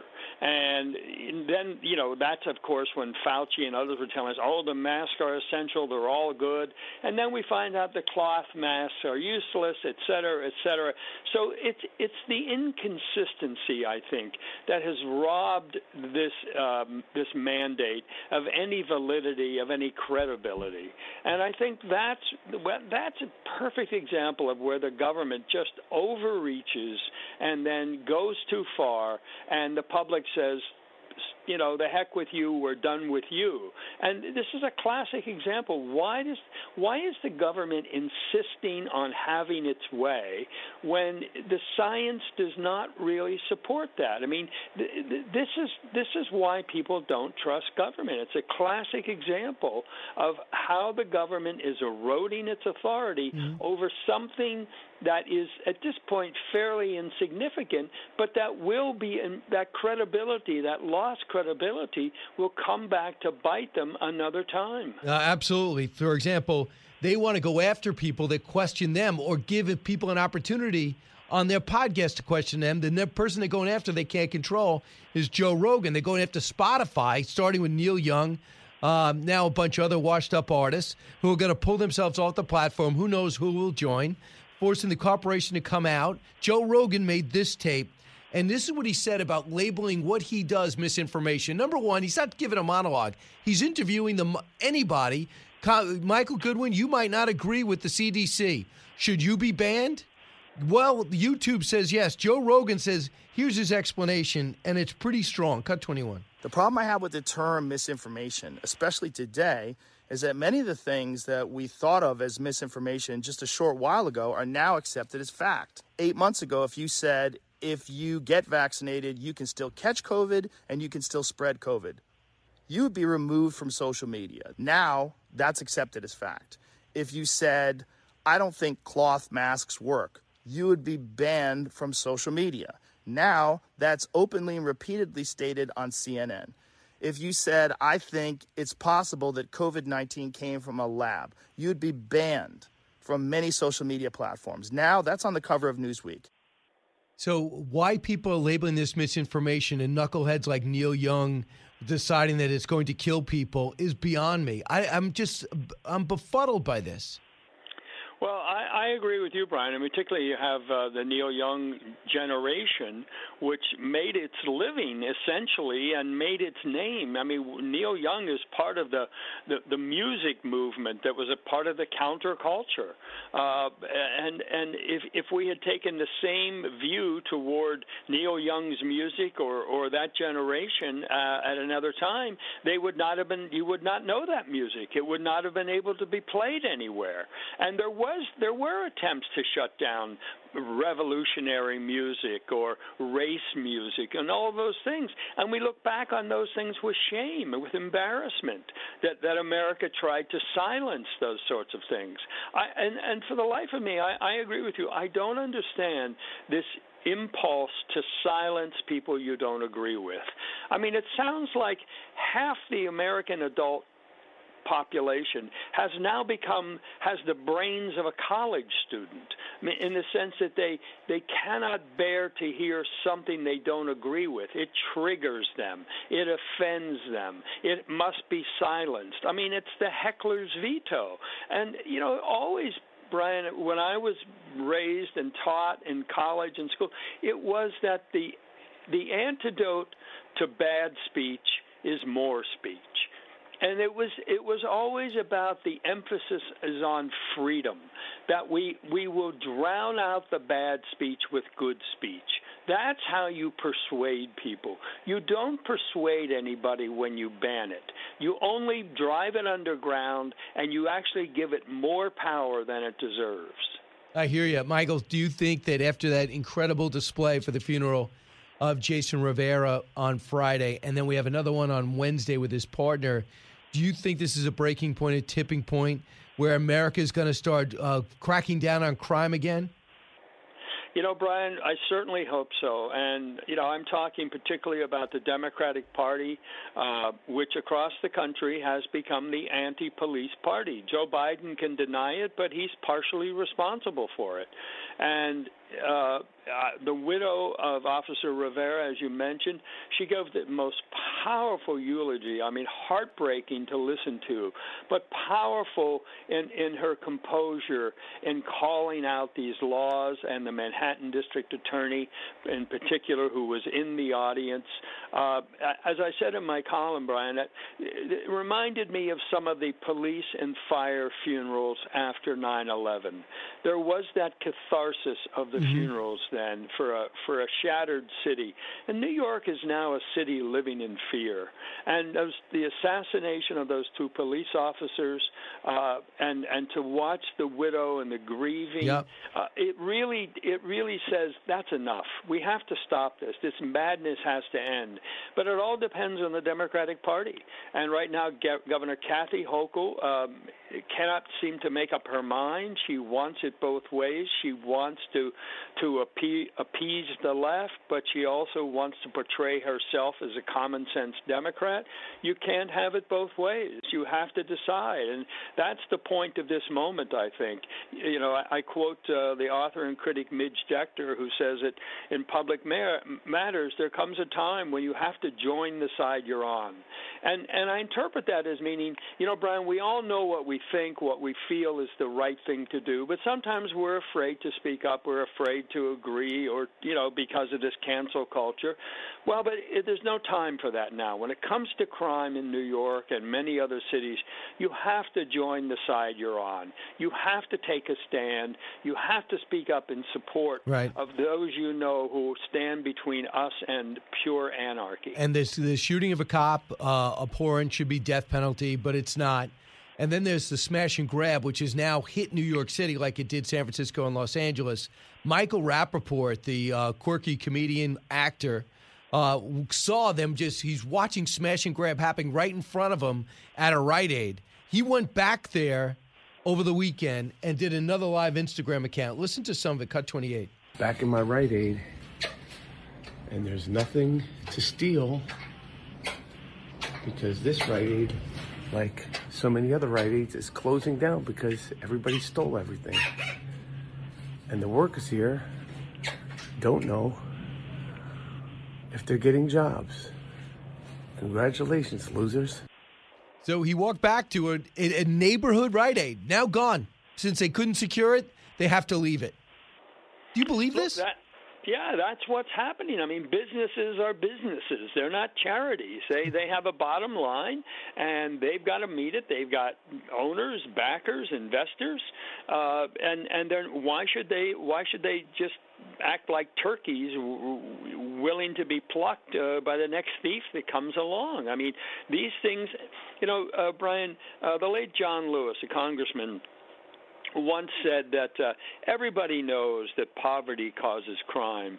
He said, but it's also true that crime causes poverty.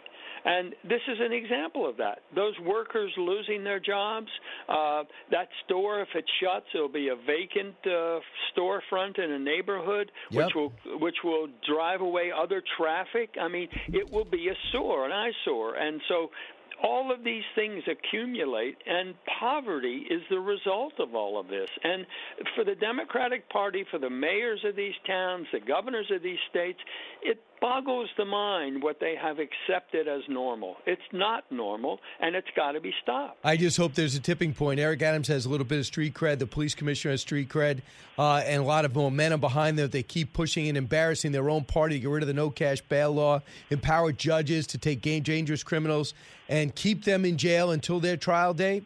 If they could begin to do these things, that would be only because the public got behind a couple of politicians who would overwhelm their left-wing legislature. That's what I'm hoping for. Michael, thanks so much. My pleasure, Brian. Thank you. You got it. 1-866-408-7669. Not just in New York, but I believe if you straighten it out in New York, others will follow. What are your thoughts on that? And bottom of the hour, about the war. What would it look like if Russia does, in fact, invade? General Jack Keane breaks it down. Don't move. Giving you everything you need to know. You're with Brian Kilmeade. The fastest 3 hours in radio. You're with Brian Kilmeade. Do I get things wrong? Absolutely, I get things wrong. But I try to correct them. Whenever I get something wrong, I'm not trying to promote misinformation. I'm not trying to be controversial. I've never tried to do anything with this podcast other than just talk to people and have interesting conversations. That's what he does. Conversations. They last 3 hours. Some things you agree with, some things you don't. What he become is one of the most influential people because he asks good questions. And he seems to have a foundational knowledge of just about all of it. and he speaks to this Dr. Malone, and that just blows up everything because Dr. Malone's got great credentials. He's got 6 mRNA patents and said, I got vaccinated, I got boosted, and there's no reason for anyone else to get boosted. And he believes that now Big Pharma is just cashing in, and it could not stop anything with Omicron, and that people aren't acknowledging that. This isn't a pandemic of the unvaccinated, and he brings that up. Then he moves on to the next thing. He's talking to a comedian, talking to an actor. But people are stuck on these, what they call misinformation interviews, which to me is absolutely insane. And right now, Joe Rogan, for now on his podcast, will have some type of disclaimer on them from here on in. Are you okay with that? Disclaimer? He doesn't seem to be bothered by it. He's like, whatever you need, go ahead and do it. Sounds like a guy that's getting $100 million regardless of what happens. But I think it's different information. He's not saying robots are stealing my luggage. He's saying, listen, a couple of these doctors, one's a cardiologist and the most published on this issue of anyone in the country. And this doctor was a great interview, and it led to the interview with Dr. Malone. What is wrong with just getting an understanding about what's going on? But that leads to Bill Maher and others like Joe Manchin, who just can't figure out what's happening to their party. Bill Maher weighs in on why Fox seems to love him. Cut 23. A few weeks ago, Fox News' Dana Perino, a former Bush press secretary, suggested that the Democrats should recruit me to run for president, which is kind of special because it means that in the space of 20 years, Bush press secretaries have gone from telling me I need to watch what I say. They need to watch what they say, watch what they do, and this is not a time for remarks like that. There never is. They've gone from that to wondering if I should run for president. It'll be interesting to see if Bill Maher is recruited to run for the presidency. Now, some people think this means I've changed. I assure you, I have not. I am still the same unmarried, childless, pot-smoking libertine I always was. I have many flaws, but you can't accuse me of maturing. Let's get this straight. It's not me who's changed. It's the left, who is now made up of a small contingent who've gone mental and a large contingent who refuse to call them out for it. But I will. That's why I'm a hero at Fox these days. And listen, I've been saying this for maybe a year. When I listen to his monologues, I would skip over it. I think he's nailing it. And I'm not going to play it now because it goes about 2 minutes. One of the things he said is, when one party comes up with things like no more rent, no more mortgages, don't pay back your student loans, go ahead and steal things up to $1,000 if you want, we're not going to prosecute you. You're going to be getting out of jail. Dangerous people are going to be getting out of jail. When you start doing stuff like that, then he said, it doesn't matter, Democrat or Republican. He's never going to go along with it. And if you want to cancel him, go ahead and cancel him. And when it comes to the pandemic, he sees what we see.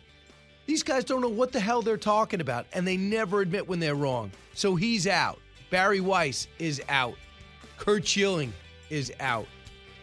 I guess John Stockton is out.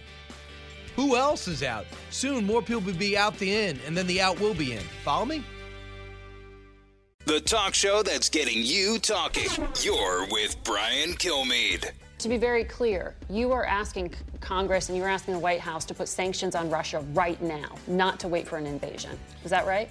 We ask both. Russia is there. Russia illegally occupied Crimea. Russia illegally occupies, together with their controlled people, parts of Donetsk and Lugansk territories, and they didn't change the behavior during the 8 years. So yes, we believe the basis for sanctions is there. So that is the ambassador to the United States from Ukraine asking for a pre-invasion sanctions. And let's hope there is no invasion. With me right now is General Jack Keane, chairman of the Institute of War, Fox News contributor and senior strategic analyst. General, are you in the pre-sanction group? You want sanctions now? Yeah, that and also significant increase in armament for the Ukrainians. I mean, we are giving them small arms and anti-tank weapons.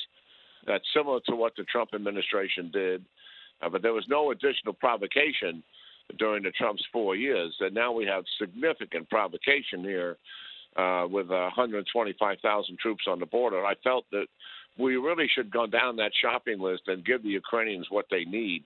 And certainly anti-drone and anti-air missiles, those capabilities are very significant and much in need. Anti-ship missiles as well. So I applaud them for providing what they're giving, but we could absolutely give more. And I thought after the first provocation back in the spring that we should have increased the number of advisors rather dramatically to the Ukraine military as well. I know they would have welcomed that. You know, the Ukrainians, they don't want us to fight the war for them. I mean, they'll tell you that straight out. I've been there a couple of times. I haven't been there since COVID, to be frank, but there's no doubt that they'll stand and fight. As a matter of fact, in the Russians' lessons learned, not well known, after the 2014 campaign in eastern Ukraine, they believe it was a military failure because the Ukrainians held them back, and the volunteer civilian battalions were part of it, from taking all the territory. But the Russians believe that they relied too much on their unconventional forces and not on enough conventional forces, and that's why you see a dramatic difference here surrounding Ukraine. So the Ukrainians, they will fight. There's no doubt about that. They'll fight initially here.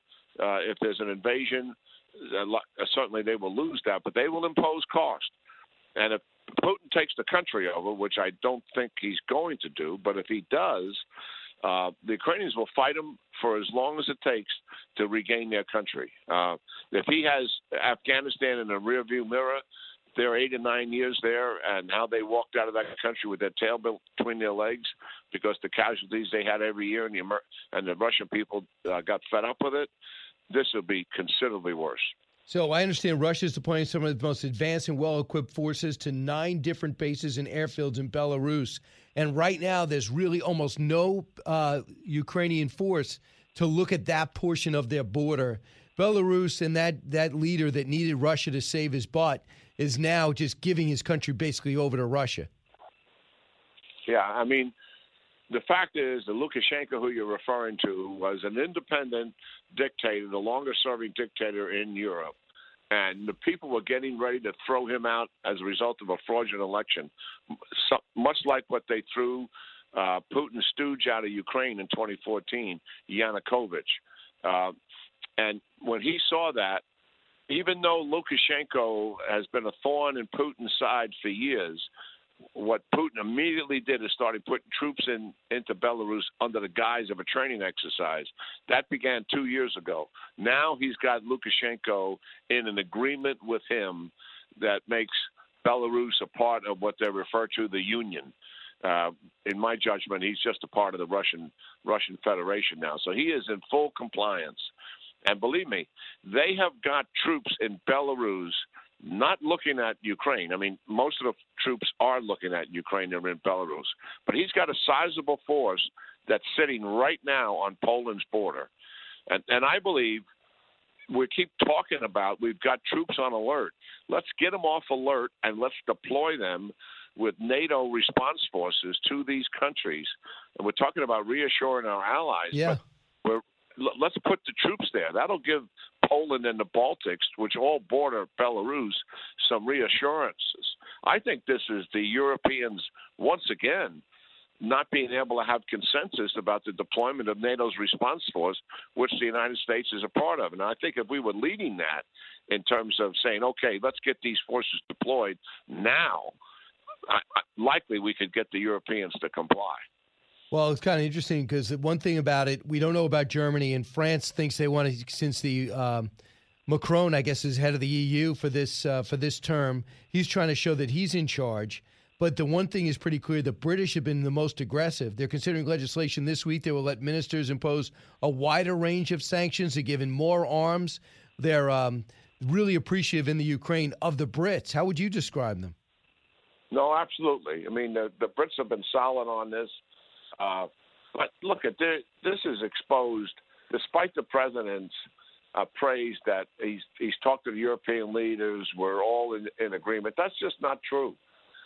It's very obvious that the Germans are disagreeing completely with arming Ukraine. They refuse to do it themselves. They've stopped the countries that they have sold German armament to from providing that armament to Ukraine. And well, you know what they provided to them? Helmets. 5,000 helmets.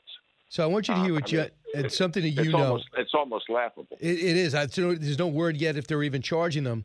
Here's what John Radcliffe said yesterday, and this is what Germany, they were actually preceded Merkel. They sold out their energy sector to the Russians. Cut 19. Germany's made poor decisions to essentially put Germany and the rest of Europe essentially in a hostage position with Russia with regard to the flow of energy into Europe. We knew that. In the Trump administration, we were aware that, for instance, Angela Merkel's predecessor as the German chancellor, Gerhard Schroeder, is now the CEO of Rosneft, the largest Russian oil company. You know, the idea that Germany ought to be working with us in stopping Russia on these particular issues was something that we understood that, although Germany is an ally, that we weren't trusting them to lead on these issues. And it's why the things that you see Russia doing now weren't taking place in the Trump administration.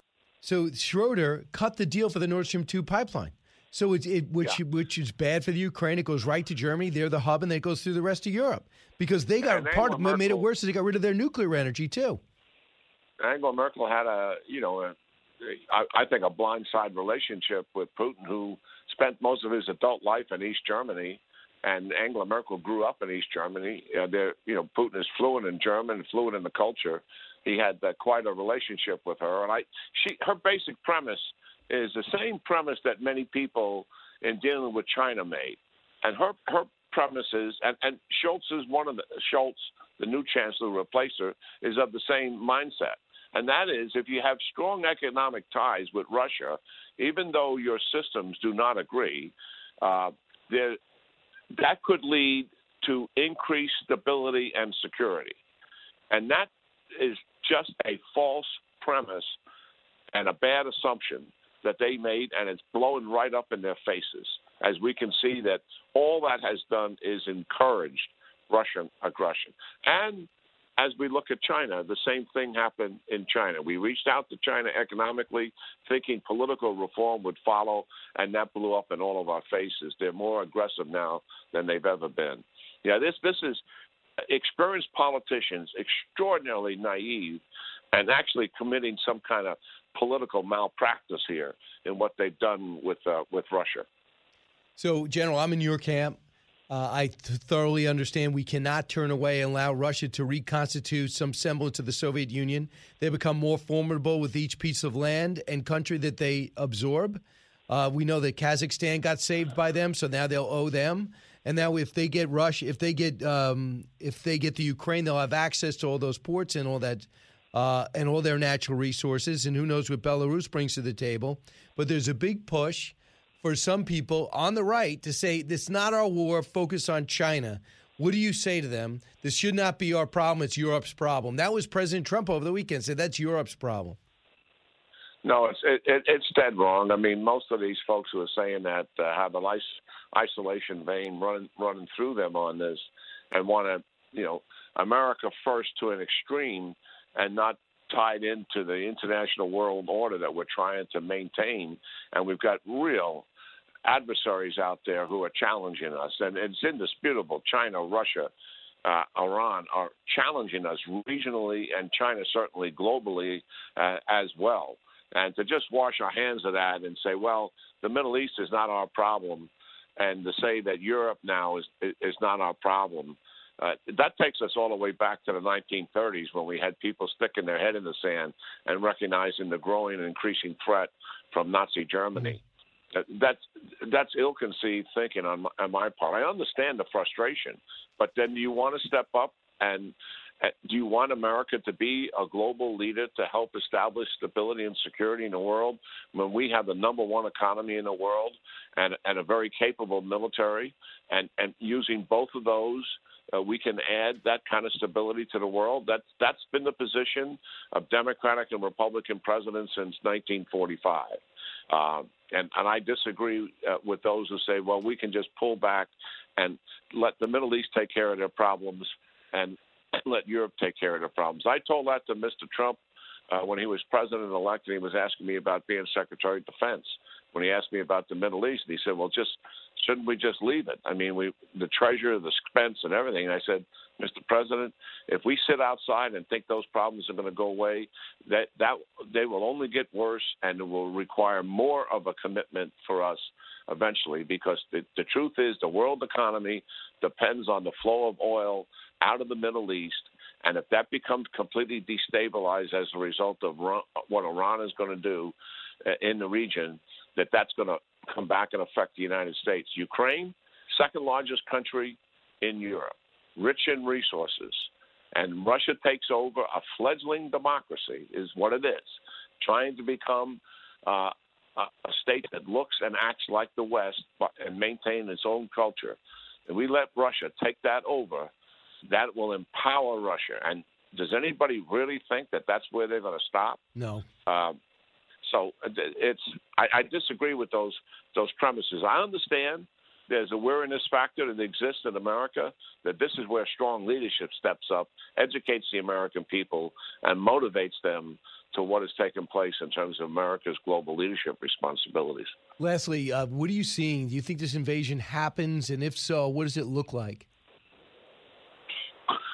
Well, it's not going to happen for a number of weeks, in my view, because of the Olympics, and also there's two diplomatic efforts going on.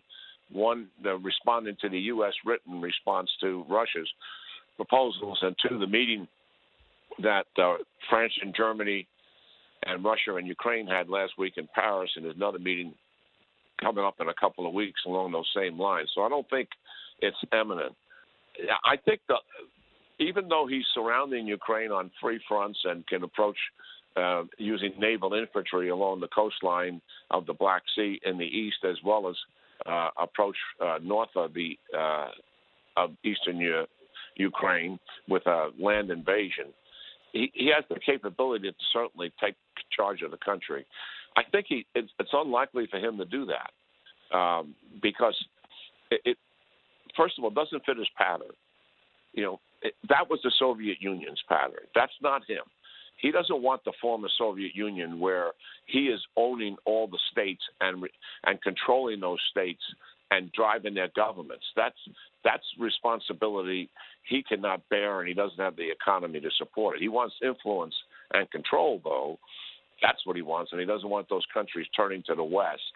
But if he takes the whole country over, then he owns it. And the Ukrainians will fight him tooth and nail for as long as it takes to get those Russians out of there. And that would also galvanize NATO. I mean, you can see the divisions we have in NATO right now, just with the intimidation. But if he takes the country over, I believe that'll bring consensus to NATO, and that Germany would have to follow the United States and the UK's lead here with the other countries in Europe to step up. So I think, well, that certainly is an option, and he has the resources to do it. I think it's more likely he'd do something in eastern Ukraine and also conduct something of an air campaign to put pressure on the Kiev government and maybe destabilize the country somewhat with significant cyber warfare and shutting down their electric grid. They can certainly deny them energy sources and really tie up the population and try to convince them that another alternative government would be better because he would support that government and stabilize the situation. Gotcha. That kind of action, I think, is more likely. He's playing this hand because he is so frustrated since 2014 that the reason he put the troops in eastern Ukraine was different than Crimea. Crimea was annexed Crimea as a result of the humiliation of the people throwing out Yanukovych's stooge. A new government came in, an anti-Russian government. He put the troops in eastern Ukraine. He wanted to take all of eastern Ukraine, and he wasn't able to do that. But he also wanted that new anti-Russian government to turn away from the West and turn towards him, or else things would get worse in Ukraine in terms of military force. And three successive anti-Russian governments, to include now Zelensky, did the opposite. They turned towards the West. In fact, Zelensky has put it on fast forward, and that has really frustrated Putin. General, thanks so much for the class. I appreciate it. We have updated America. Thanks to you and your knowledge. Appreciate it. Yeah, thanks. Thanks, Brian. Always good talking to you and your audience. Thank you. Chairman of the Institute of Study of War and Fox News senior strategic analyst, Jack Keane. You are now updated. Your call's next. Expanding your knowledge base. It's the Brian Kilmeade Show. He's so busy, he'll make your head spin. It's Brian Kilmeade. If you look at Fox on a daily basis, I mean, do you remember the 4 boxes that we had on all the TVs, right? Which is on my TV right now. So right now, just to give you a sense, so CNN, Pentagon, as many as 8,500 U.S. troops on heightened alert. Okay, true. Same on MSNBC. CNBC is doing their own thing about the market. And then on Fox is Jeanine Pirro talking about soft on crime consequences. I mean, what does that even mean, right? So there's an alternate universe on some coverage. What's scary about it is a lot of people watch that. So there's so much wrong with that statement, but I believe it was totally sincere, which I find scary. The soft on crime policies that are destroying Chicago, Philadelphia, New York, San Francisco, Los Angeles, and a couple of cities in Florida that just stand out, that is real stuff, to the point where Eric Adams knows that if he does not crack down on crime, they're done for the whole party, that he is now begging his Democratic legislature in the city and the governor in the governor's legislature in Albany, New York, to allow the elimination of no class bail, allow judges to be able to take dangerous criminals and not let them out while they wait for trial, but put them in jail. This is real. The fact that she's laughing at it on Pod Save America, which is an Obama official co-anchored podcast, is scary and shows how out of touch they are and why in the midterms they're going to get kicked in the teeth. Brian Kilmeade Show. The world of business moves fast. Stay on top of it with the Fox Business Rundown every Monday and Friday. Listen to the Fox Business Rundown starting May 20th at foxbusinesspodcasts.com or wherever you download your favorite podcasts. Listen to the show ad-free on Fox News Podcast Plus, on Apple Podcast, Amazon Music with your Prime membership, or subscribe wherever you get your podcasts.